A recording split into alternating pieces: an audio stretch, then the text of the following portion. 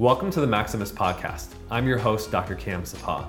As a clinical psychologist, medical school professor, and CEO, I specialize in helping men be better in mind, body, and masculinity. On this podcast, I interview extraordinary men as a clinician would, hearing their come-up stories of how they became the men that they are today, and having them share their secrets of actionable advice on how to look, feel, and perform your best.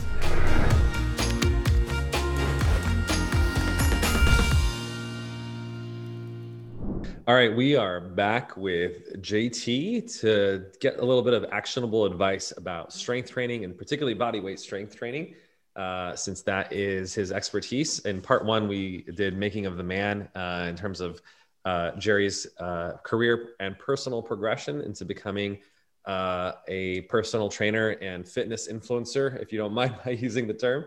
But I love to spend the next part of this segment educating our followers and our community about principles of strength training and particularly the type of work that you do. So why don't we just start out and almost like treat it like a master class for strength training in terms of what are the principles of strength training that every guy should know in terms of building lean muscle mass, which is what, a lot of guys are striving for. Okay. So the most important thing to understand and implement will be what's called the granddaddy principle of training. And it would just be the concept of progressive overload. And it's really important, not just in terms of strength training, but really in life in general. And what it comes from, if you think back to evolutionary biology, is we evolved and we change based on stressors being applied to us over millennia, right? And so we make these adaptations, and it works the same way within a single lifetime or within a day, a week, a month. You apply stress to an organism, the organism adapts to the stress. And so the reason it's really important to understand that fundamentally is that I see a lot of times on social media, like, okay, I'm going to do 100 push-ups a day, right? For however long. And that's totally, whatever kind of thing gets you motivated to get moving, I'm supportive. It's great. I don't care. Do whatever, as long as if you go from sedentary to lightly active, that's actually where the studies show that the biggest increases in health come from just getting yourself lightly active from sedentary. Like we did not evolve to be sedentary. Right. Your body will literally fall apart over time. So whatever it takes to get you lightly active. Once you're doing that, your body is going to adapt to the stressor you apply to it. If it's 100 push-ups a day, if it's running 3 miles, whatever it is, you're going to adapt to it. And once that adaptation takes place, then the strength increases that come from that 100 push-ups, that they're never going to increase. It is what it is. The hypertrophy, the muscle growth, it's done. Nothing you do is, I guess if you take pharmaceuticals, but outside of that, nothing you do is going to net you any more benefit from that 100 push-ups. Although that physical activity has health benefits. So from a general health standpoint, if all you ever did for the rest of your life was 100 push-ups and run 3 miles, you could be healthy. I'm not disputing, like, you shouldn't not engage in physical activity just because you're not overloading in that session, right? So there's always a benefit in going and doing something physical from a health standpoint. But to your point of building muscle or building strength or getting faster or whatever, the only way for that to happen is to systematically increase the stress on the body. So the body then responds to that stress by getting bigger, faster, stronger, or more oxygen efficient. And if you're an endurance athlete or whatever. Right. So the reason I mentioned that's the most important thing to understand is you could, and I would actually argue that lots of different programs can get you a similar result if you just apply those programs consistently. Just consistency. Consistency is king. Absolutely. Yeah. It's consistency, and then consistency of applying progressive overload. And to give you an example, at a certain point, this will probably stop working efficiently. But if you did 100 push-ups a day, and after a month, you went up to 110 a day, and then 120 and 130, you're going to continue to grow. right? At some rate, whatever. I mean, that maybe it's not as fast as if you did something else different. But if you don't know anything about training and all you know is I have to push myself to do more than I did before, mm-hmm. you're going to get results, right? Yeah. The people that I find that tend to not really see results are people that are like, and I'll ask them sometimes, they're like, oh, I do 3 sets of 10 on this and then 3 sets of 10 on that, which is not necessarily wrong. Mm-hmm. But I ask, okay, when you do the 3 sets of 10, when you get to the 10th rep, is it really hard? Mm. And they're like, no, I could probably do more. I'm like, okay, then you're mostly wasting your time, mm-hmm.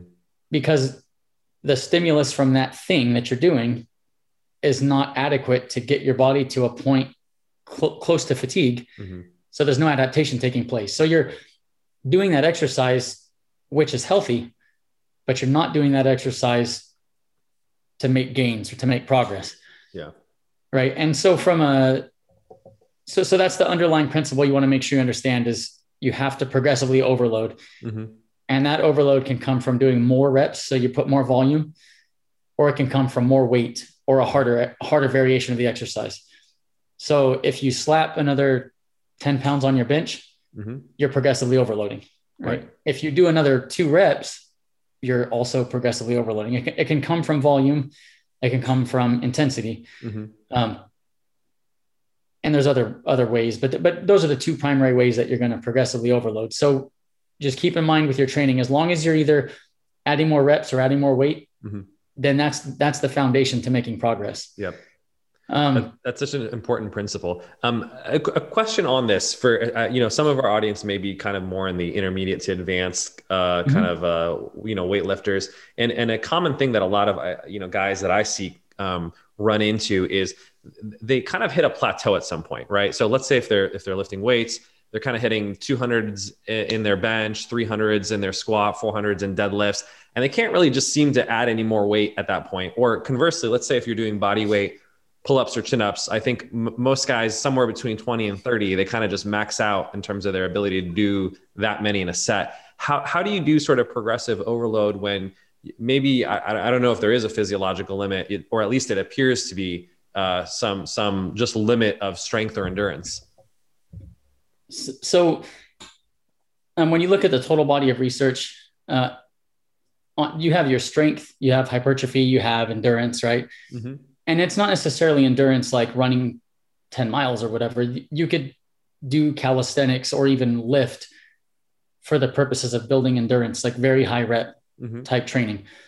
And those 3 things, if you imagine a triangle, mm-hmm.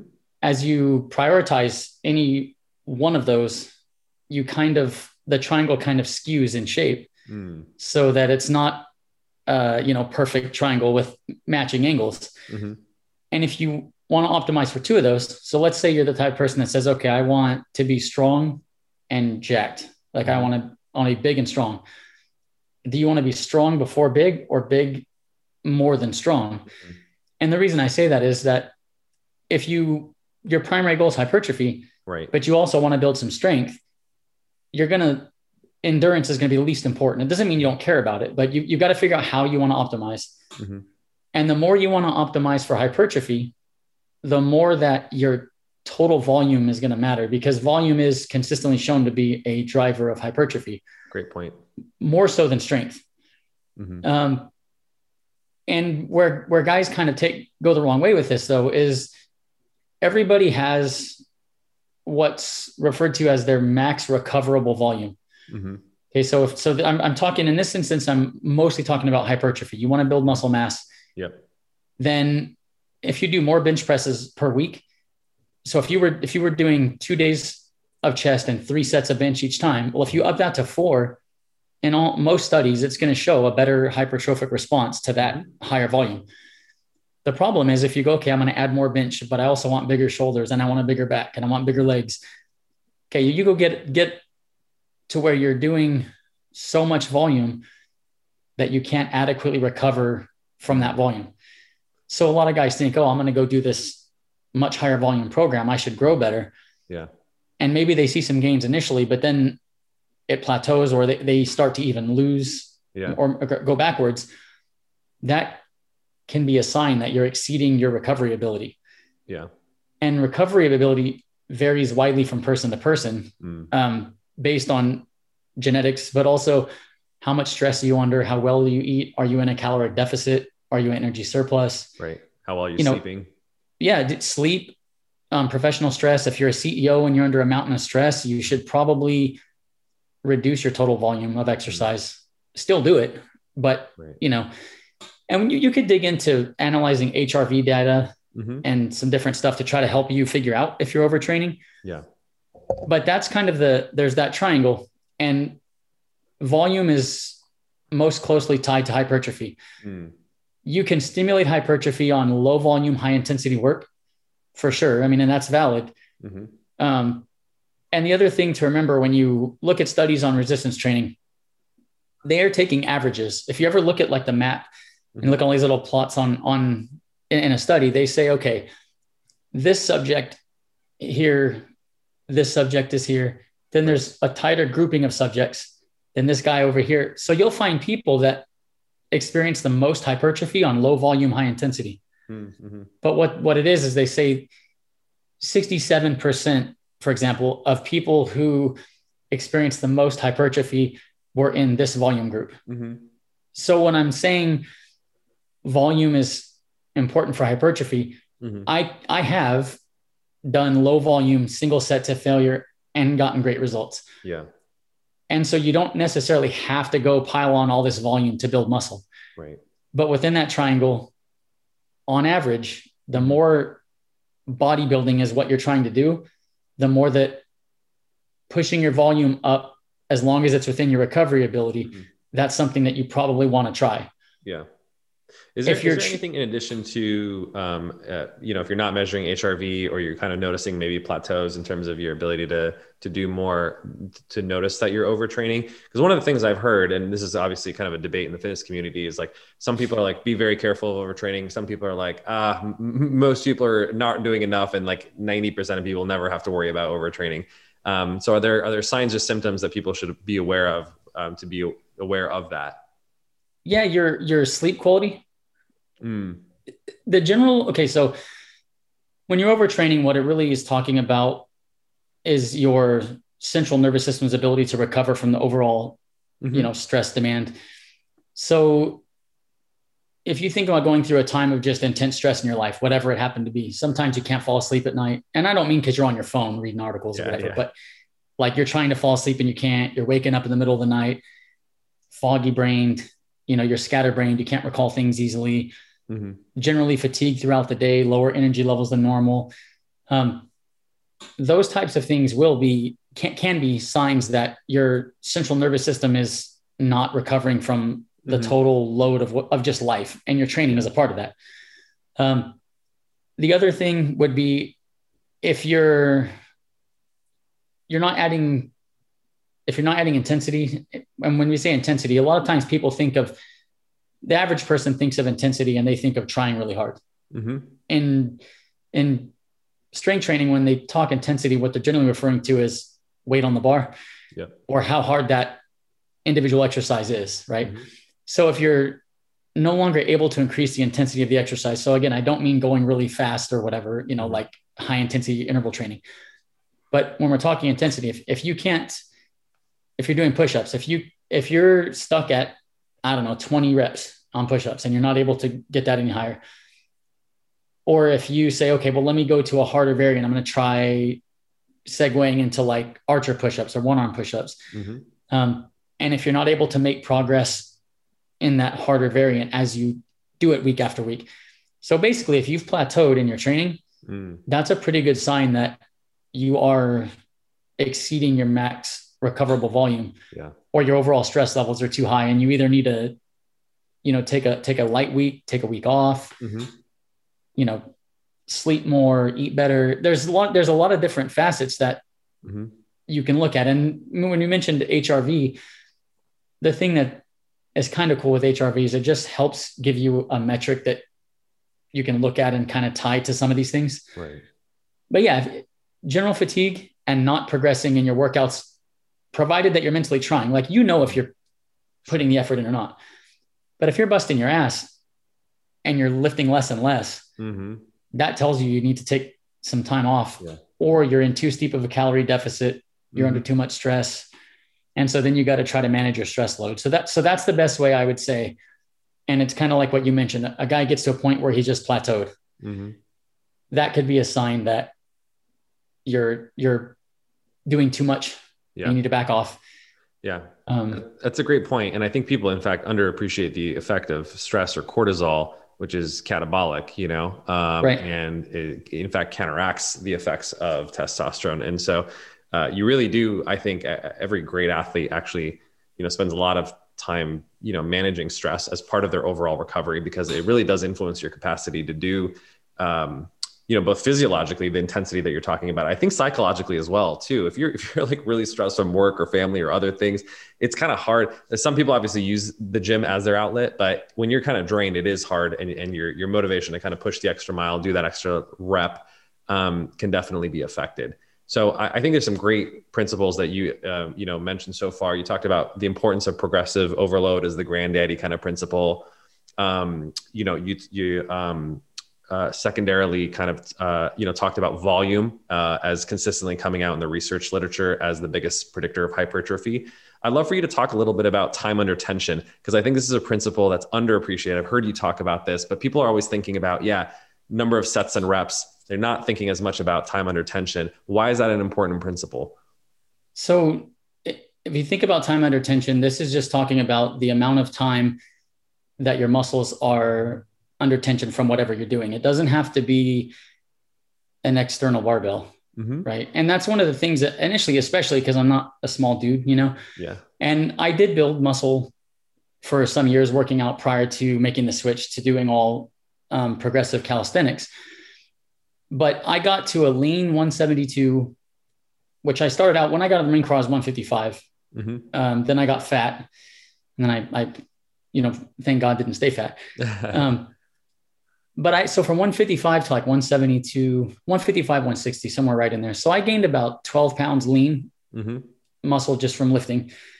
And now I sit around 181 at a similar body fat level to what I was when I was 172 over the last 5 years via progressive calisthenics or body weight strength training.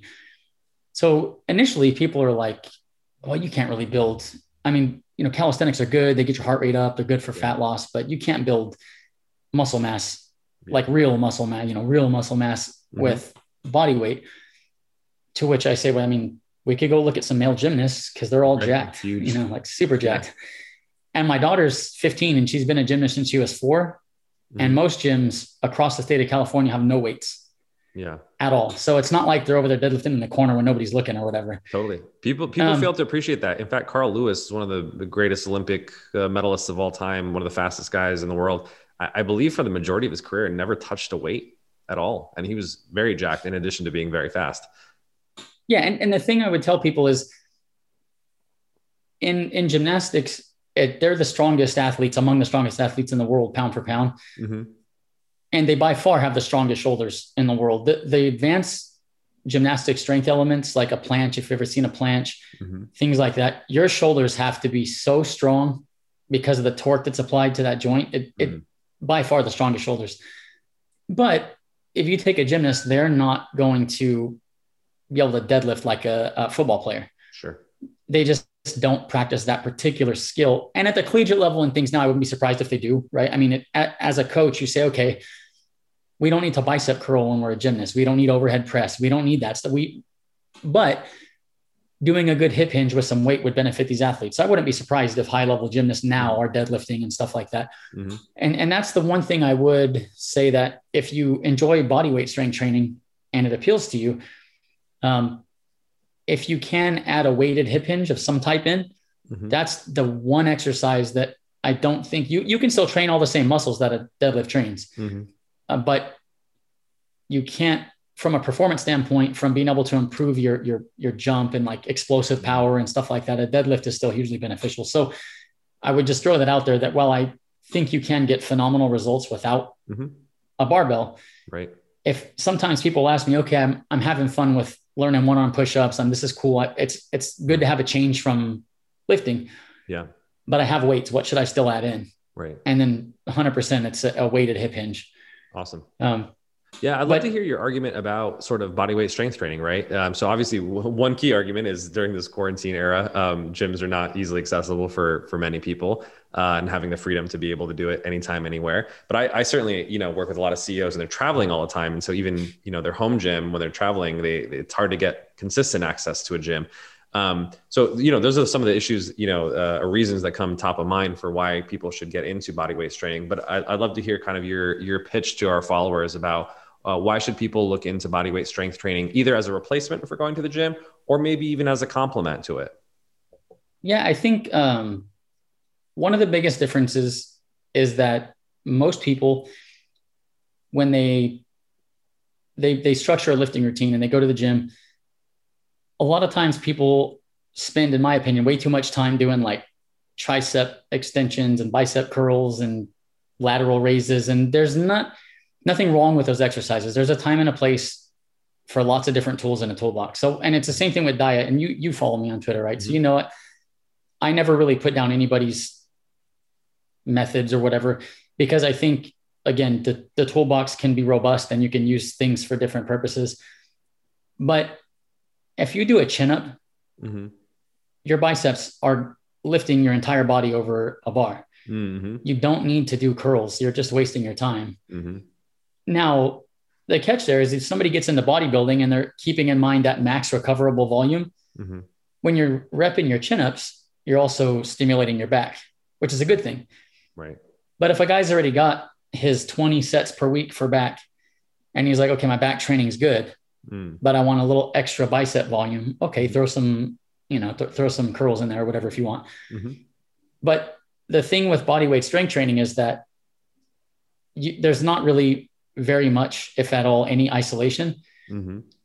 And people will look at me and they're like, dude, your arms are jacked, Yeah, absolutely. I've seen them in person. I can attest to that. And so I'm like, yeah, well, I mean, I do all kinds of different pulling, rope pull-ups and all kinds of stuff like that. Mm. All the while my biceps are pulling 180 pounds over the bar, up the rope, whatever. So I think the biggest benefit is nearly everything you do in a body weight strength training. Again, think about like gymnasts. Almost everything you do is multi-joint, full body. I would challenge guys, if you've never tried a one-arm push-up, just try a one-arm push-up. Yeah, it's hard. Dude, it's brutally hard. I mean, you learn. It's a new strength skill. And so you got to practice it. So even if you're a strong bench press guy, you're most likely going to try a one-arm push-up and really struggle. Mm-hmm. And it's not because you lack the pressing strength. Mm-hmm. You lack the coordination between the muscles, the core, the glutes, everything that has, it's a plank. Mm-hmm. In a one-arm push-up, you're in a plank, but there's a lot of torque. Your abs have to stabilize. So what I would tell people is if you go, hey, I got 30 minutes. Mm-hmm. I want to get a brutally efficient workout in 30 minutes. You can do a body weight strength session in 30 minutes. That's going to very efficiently work your body from head to toe. Right. Because almost everything you're doing is multi-joint compound. It's incorporating a lot of different muscles, but you're not bicep curling. You're not doing tricep extensions, yet you're still working all those things. Mm-hmm.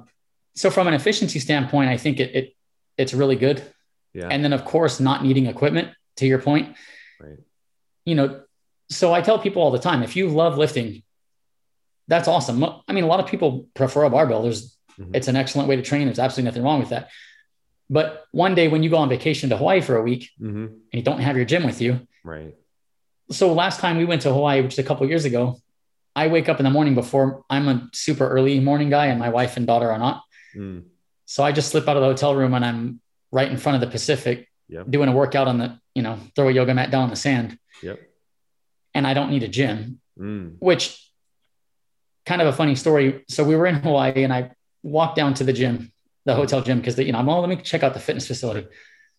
So it was in Oahu and it's the Hilton Hawaiian Village. Okay. So I walk in the gym and the gym is overlooking the city, not the ocean. Mm-hmm. So there's this row of cardio equipment. So like treadmills and all that. Mm-hmm. And there's all these people running and using the elliptical, staring out the window at buildings. Right. And I'm like, dude, we're literally at one of the most beautiful beaches on the entire planet. Right. Like in the world. And we're in here breathing recircled air conditioned air, running on treadmill. This what the hell? You know? Yeah. So I just walked back out, and then I went and ran like 3 miles down the beach. Mm-hmm. There's like whales and dolphins. I'm like, what in the hell are people staring at buildings? Yeah.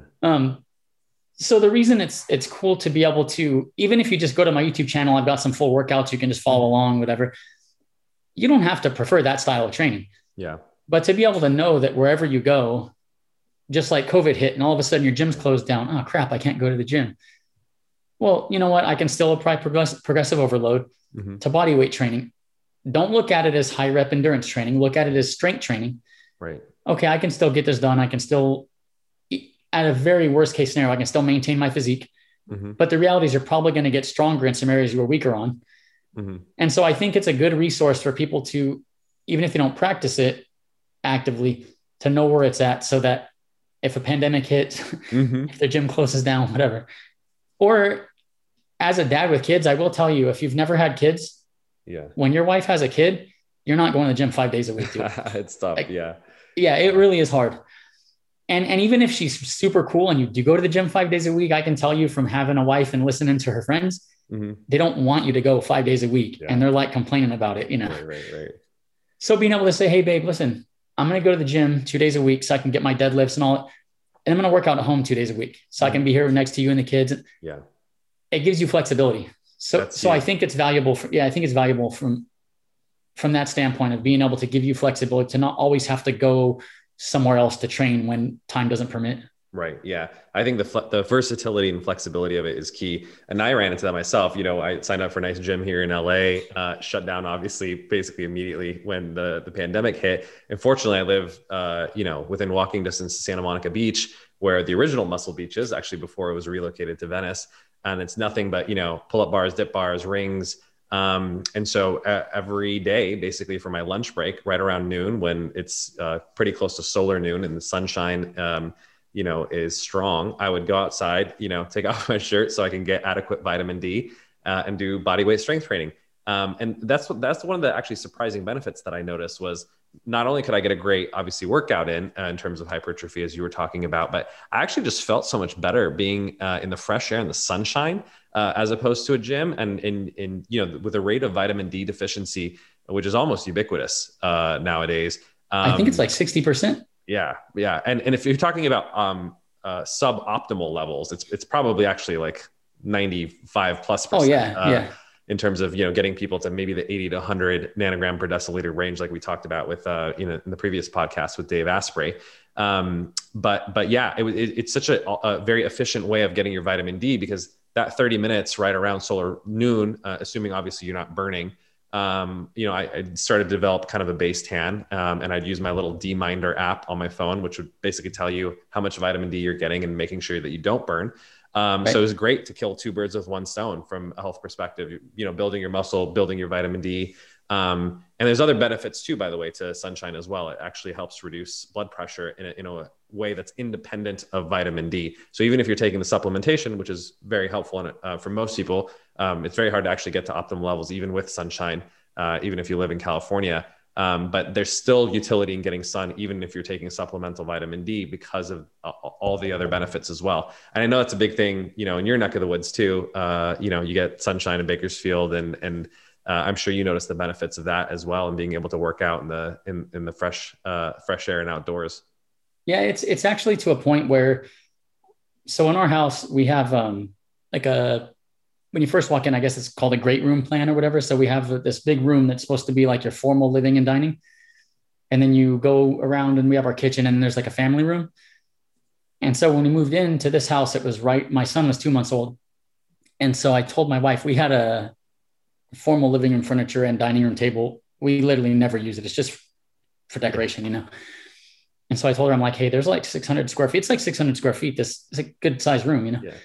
And I was like, let me make that a gym, and I'll cancel my gym membership and not go back. Yeah. Cause I would still go once in a while to the gym, but we had a new baby. And so she was like, yeah, whatever. We don't use it. That's fine. So now I have that room is half my son's play area. It's like all his Legos and his stuff. And the other half of it's like, I got a treadmill and a rack and all that. Mm-hmm. And then I have my rack outside, and I work out outside as much as possible. because like you said, subjectively, it just feels better. Like standing out in the backyard in the sunshine with my feet in the grass. Yeah. I feel more alert. Sometimes I'll be doing work on the computer and it's like you said, noon, 1 o'clock. I'll just feel like, okay, I got to go outside. Yeah. And I'll go outside and just standing in the sunshine, even sometimes I have a hoodie on, it's cold outside. If it's like winter, but just getting sunlight, getting sunshine. There's definitely something about it. And to your point, like you mentioned, it's beyond just vitamin D. There's studies that show in the morning, if you wake up and go walk outside and get actual sunshine, you're more alert, you're awake versus staying indoors in artificial light. Rhythm helps you sleep better too. Right. Yeah, you do. You sleep better. And so for people listening to this, I do encourage you, if you can work out some kind of outdoor training. And one of the things I'll mention, I see a lot of times strength coaches hating on some endurance work, right? They're like, I see all the time, you should be doing HIIT, you should be lifting, and you should be sprinting because you're an explosive animal, wildebeest, whatever. You should never run any distance. You should never do low intensity cardio. Right. And just real quick. So the most jacked dudes on the planet are bodybuilders. And granted, they mostly lots of them take drugs. Sure. But if you think professional athletes don't take drugs, no matter the sport, that's true. It's pretty naive, Yeah. But the thing with bodybuilders is they're not up there doing a bunch of sprints and a ton of HIIT. Right. And the reason I want to talk about this quickly is that, again, when you're talking about your max recoverable volume, right? So when you are training with high volume resistance training, you need to allow adequate recovery from the high volume resistance training. Right. And when you start piling on HIIT, which is not easy for your body to recover from, totally, that impacts your recovery ability. Yeah. I've talked to, at least over the last couple of years, at least 100 people on Twitter, at least, that are like, hey, I'm not seeing the gains, but I'm busting my ass. And I'm like, okay, tell me what you're doing. And then they tell me, and I'm like, stop the HIIT. Yep. Don't sprint. Now, I'm not against sprinting. Sprinting's great. We evolved. I mean, I try to use common sense. If you look at hunter-gatherers, you're familiar with, look at like the hunter-gatherers from Tanzania and that type of thing. Yeah, sometimes they're sprinting after. Sure, they got to hunt. Yeah, right. But they're also hiking and light jogging 10 miles while they're out there trying to find their prey or whatever. So in my mind, doing some very low intensity cardio is really beneficial. And it's beneficial for multiple reasons, but we evolved to do it. Every hunter-gatherer society around the world, there's the ones in South Africa. South America, I can't remember the name, but they have the healthiest arteries in the world. Okay. They're from Bolivia. Okay. But I think they're like 8 to 10 miles a day of hiking. Yep. Right through the jungle. You have all the ones in Africa, except for the ones that started farming, they don't walk as much. Right. But that's a newer iteration. But we evolved doing low intensity. I mean, they're not running marathon pace for 10 miles. They're very, very low intensity. So the benefit to a strength athlete to doing some low intensity cardio like that is that from a recovery standpoint, it's cake to recover from that. Right. It's not adding to that total volume, provided you keep the intensity very low. Right. Yeah. And the reason, further, right, I mentioned that we talked about getting sunlight. So if you're the kind of guy, you love your deadlifts, your heavy lifting, you've got a gym you like to go to, and you're just not going to go do calisthenics in your backyard. Sure. A couple days a week, if you just go do a real easy, either a hike out in the sunshine, take your shirt off, or if you go do like a 2-3 mile super low intensity run, and I'm talking like low intensity jog. Yeah, nice jog. Yeah. If your chest is burning, your intensity is too high. If your side hurts, your intensity is too high. Really, really low intensity. If you got dogs, take your dogs on a brisk. So you can definitely go out and get some sunshine, even if you don't want to do, calisthenics in the backyard. And no matter what you see people online talking about, you should only be sprinting and doing HIIT. Those are all tools, but all those high intensity tools are harder to recover from. And the more frequently you do those, the more it's going to be lessening how well your strength training is going to work if it pushes you past your max recoverable volume. Yeah. So that's just something to think about, because I constantly get people where I'm like, too much HIIT. Yeah. yeah, too much sprinting. That's a great point. Yeah. And I talk about how useful it is to do physical activity across the range of intensity, right? That you should be doing some Yes. low intensity, steady state training, some medium intensity, which is usually what, weightlifting, strength training is in the range of, depending on how much time you're taking between sets, and some occasional high intensity training. But to your point, I think it's different if someone's maybe working out 2-3 times a week. You can probably throw in a day of sprints. But if you're working out with, like, a lot of guys I know, they're doing 5 days a week of strength training, and it's actually at a pretty decent intensity. Adding a 6th day of high intensity interval training, yeah, it's probably going to burn out your central nervous system. And so you may want to tone that down, which I think is a very useful and maybe even counterintuitive, at least against the mainstream Twitter noise opinion. But I love that you also talk about low intensity steady state. I talk about that a lot. In fact, one of the biggest detriments of COVID is the amount of walking and physical activity has gone down tremendously, because just people aren't commuting, they're not going outside. And there was some interesting associational data as well, showing that the highest association between walking and testosterone was somewhere around 12,000 steps a day. It was actually pretty high. Now, there is a little bit of a chicken and the egg issue there, that you maybe, for testosterone's higher, your energy levels are higher and you're walking more. Yeah, it's impossible to tell exactly what it is, but still. Yeah. But I think clearly there's many other research as well in terms of the benefits of low intensity walking or kind of light jogging.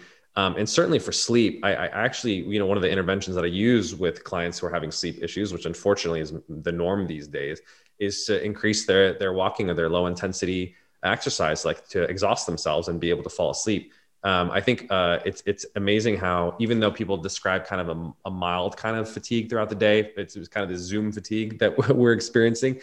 It's not the kind of physical fatigue that people are generally having, which is very useful. One of the things people notice, in fact, when they travel and they walk a lot from being sort of a tourist, is naturally their step counts probably hit over 8,000-10,000 steps, and they sleep so much better because they're exhausted at the end of the day. And that's such a useful lesson for, incorporating into your daily life as well.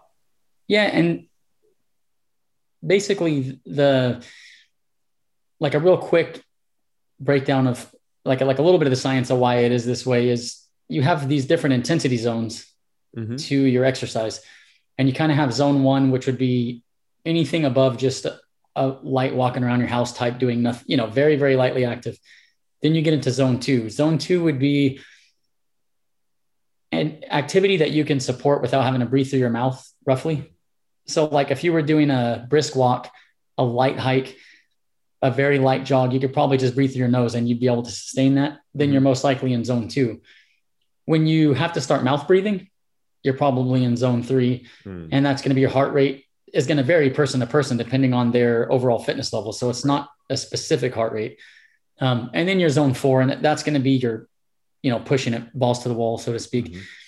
And the higher you go up in those zones, the more time it takes for the body to recover. What's basically happening is at the lower intensity, it's fatty acid oxidation that's going on. You're fueling your activity with the mitochondria through fatty acid oxidation, not lactate, which is when you start getting to where you can't access energy fast enough from fatty acids, your body starts switching to the glycolytic energy pathways where your glycolysis is going on. And basically you're having to access or generate energy quickly. And so when you do that, your muscles are burning lactate to fuel your exercise primarily. But at a certain intensity, excess lactate spilling outside the muscles. And that takes longer to recover from. And it's harder to recover from. It's more CNS stress. That's why I think there's some really awesome stuff about CrossFit. But what I don't like about CrossFit is, in my opinion, there's just too much balls to the wall training every day. Yeah, you should not be getting rhabdo or throwing up during any workout. And I used to be a competitive runner, so I think it's very masochistic, at least some of the ways in which it's done. And there's research that was done in Tour de France, professional, like the top cyclists in the world, and for a long time, coaches had them training in these primarily in the high intensity zones, right? And what they would find is their performance would plateau and sometimes start to degrade. And just similar to the guy going balls to the wall lifting and his volume's too high. your body just can't recover from that, and you're not sure why. So what they started doing is they started training in zone 2, which is counterintuitive, because you think, okay, if I'm a world-class cyclist, why am I practicing in this low intensity zone? That's easy for me, right? But what they find is that it's improving mitochondrial health and fatty acid oxidation, which you still use to generate a percentage of the energy, even at higher intensities, even though it's not predominantly fatty acid oxidation. Right. Long story short, they would then go do a performance test, and they would perform better after shifting some of their training to zone 2 instead of all of it being zone 3 and above. Right. So that's what I would say for your person that's primarily a strength athlete. You're listening to this and you think, man, I don't like to run. I'm not an endurance guy. Yeah. I prefer strength training. That's me. I prefer strength training, but I still go run 3 to 3.5 miles, like 2 days a week. And I've got some dogs. I take my dogs and they're peeing along the way. It's like jog walk. Sure. It's, my heart rate's like 140. It's very low intensity. So I got to stress that, because most people, if they just strap on their running shoes, even if they're a strength guy and they go run, they're going to run as fast as they can somewhat comfortably run for 2 miles. Right. And their chest is burning and I'm like, God, I hate running. Yeah. But for most people who are physically active, even if they never run or do any cardio, if you lift, you can probably go do zone 2 for 2 or 3 miles and your chest won't burn, your side won't hurt. Yeah. So I just wanted to give kind of a basic why some low intensity cardio is a good idea. From a general health standpoint, for sure, it's a good idea.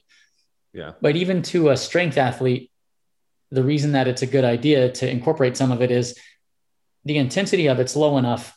It's not going to eat away your muscle mass. It's not going to be catabolic, as long as you're not doing too much of it. Yeah. The argument you see on Twitter is, well, look at marathon runners look like crap. They're all skinny. Sure. Well, marathon runners are not strength training 5 days a week, first off. Yeah. Right. And then people go look at sprinters. They're super jacked. Yes, but they're deadlifting and they're lifting 4 dain a week. They don't look like that just because they sprint. They look like that because they strength train to be powerful. Right. So if you're a strength trainee and you do some low intensity, steady state cardio, it is not going to affect your gains. Right. As long as you're not like marathon training. Yeah. And as evidence of that, bodybuilders since the 70s have been doing mostly low intensity, steady state cardio, right, getting insanely jacked and shredded. Sure. So there's, evidence that that's what they've done forever. Right. And it doesn't sap your gains. So I wouldn't be afraid of getting outside in the sunshine and going on a little jog. Just keep the intensity super low. And I don't think there's any need to go for more than an hour total a week. About an hour a week is probably fine. That's such a great recommendation.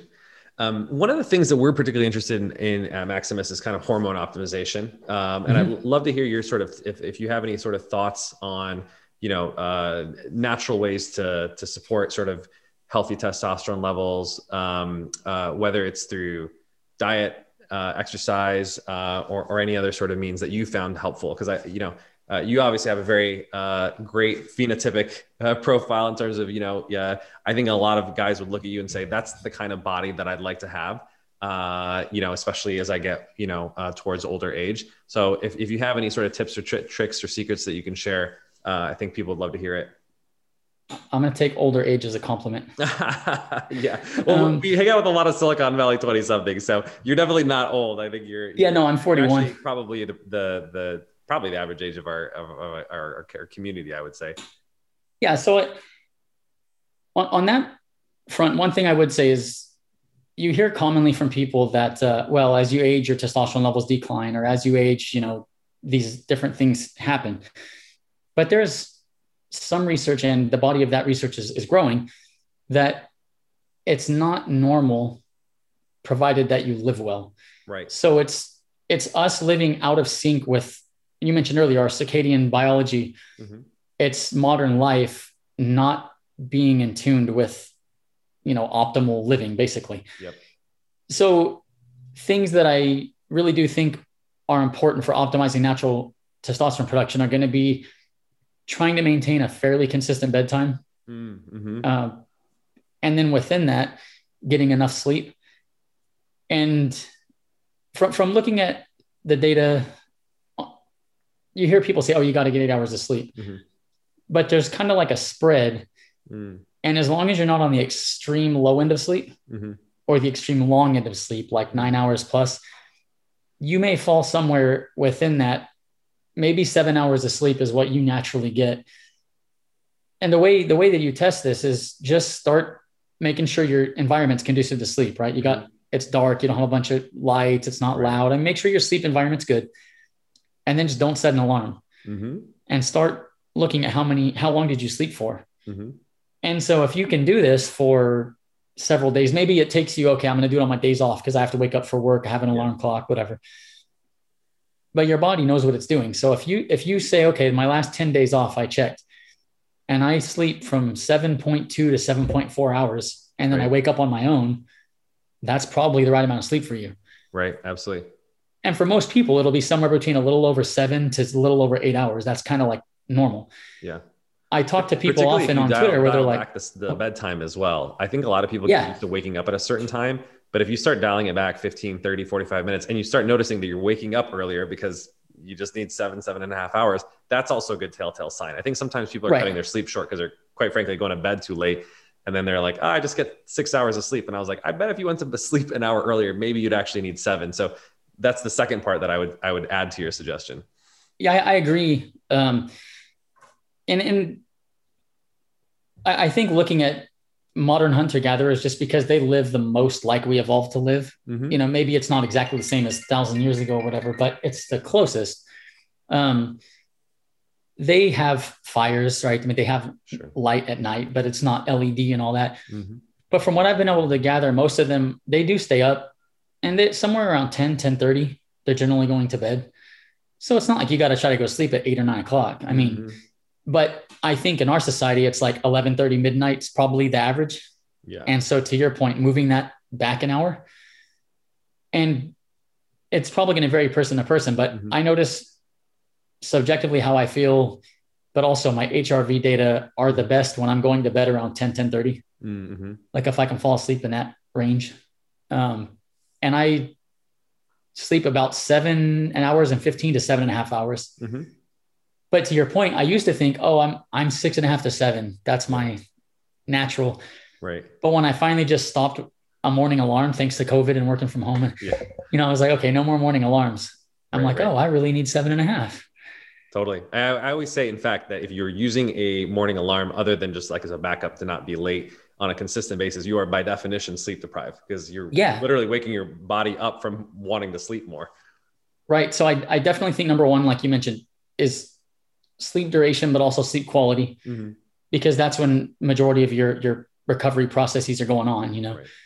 And then the other thing to keep in mind, because I see this a lot, is somebody's dieting, they want to lean out. Mm-hmm. Obviously, if you want to lean out, you're going to have to, have an energy deficit over time. Mm-hmm. And anytime you eat an energy deficit, anabolic hormone production goes down mm-hmm. in response to the energy deficit. So what I see a lot is somebody will be dieting and they're exercising and they've been doing this for months, right? Like mm-hmm. losing a significant amount of weight. And they're like, oh, my testosterone came back. It's only 400. Mm. And I'm thinking, okay, well, you're dieting, you're under dietary stress, you're exercising and all that stuff.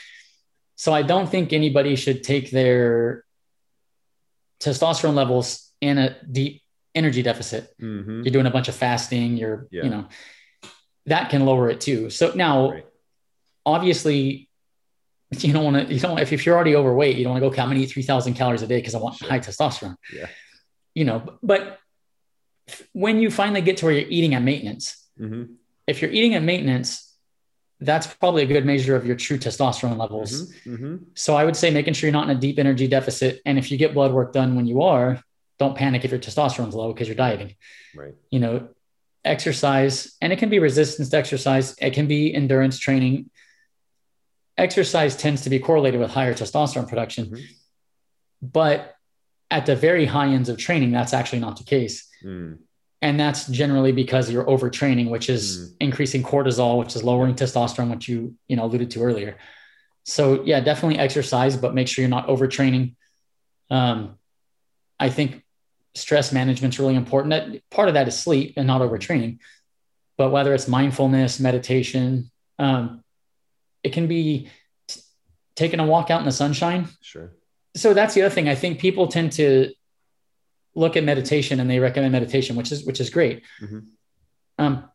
But like mindfulness, deep breathing, walks in nature, there are other activities that have shown roughly very, very similar results to meditation. So if you're living under a lot of stress, if you're the CEO that's, burning the midnight oil or whatever, and you're feeling stressed out, some type of mindfulness meditation, like midday, a walk after lunch. I mean, but I think stress management's huge, and I'm sure you come across that. Yeah. And realizing that on average, if you address your lifestyle factors first, and then you get blood work and your testosterone's still low, then pharmacologically taking care of that, like low testosterone is an actual problem for men. Sure.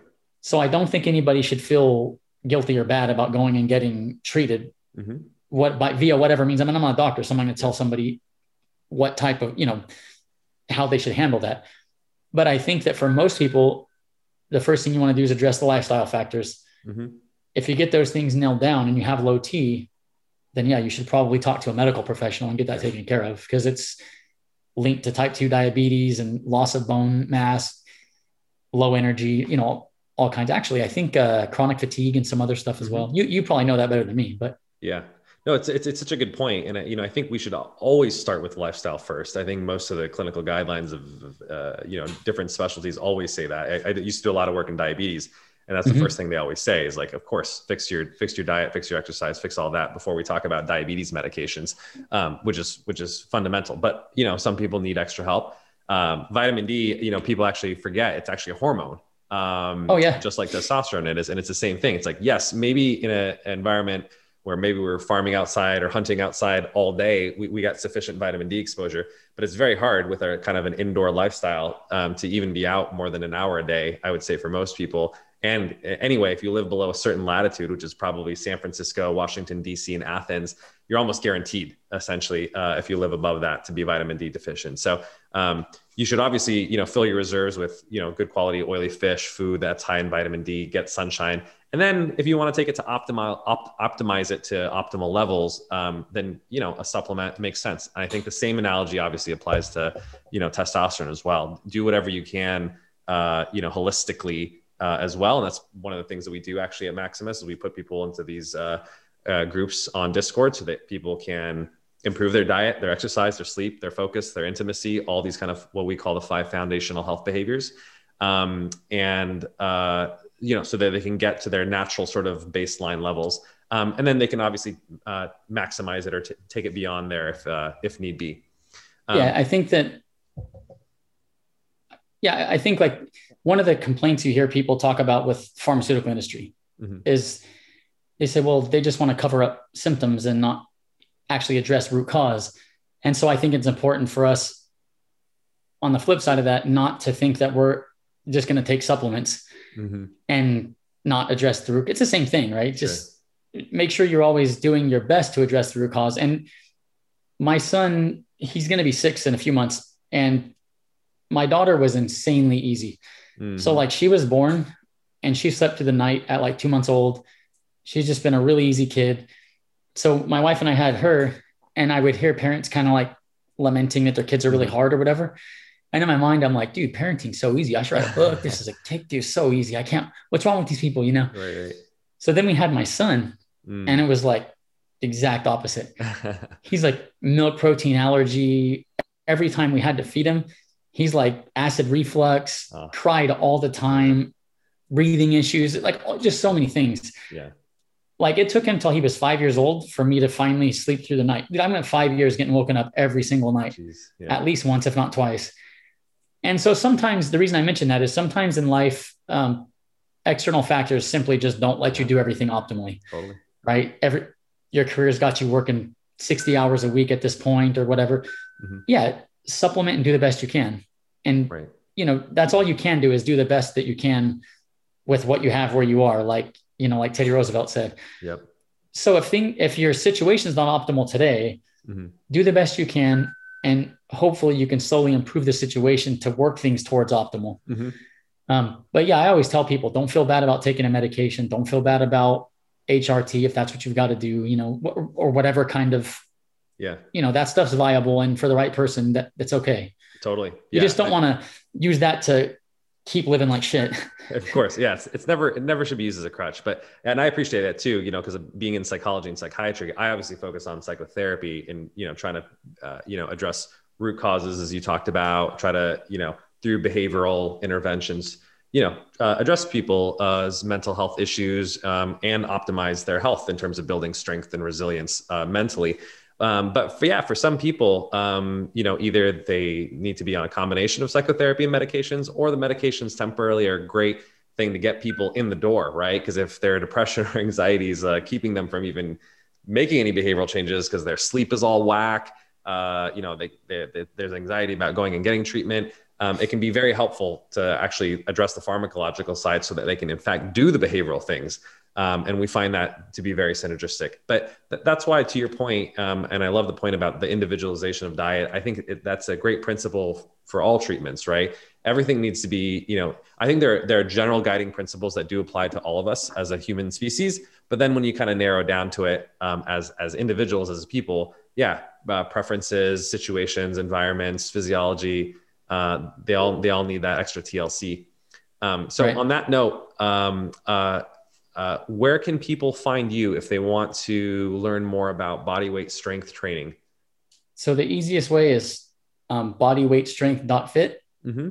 And the reason I say that's the easiest way is I've got 100 and something videos on YouTube.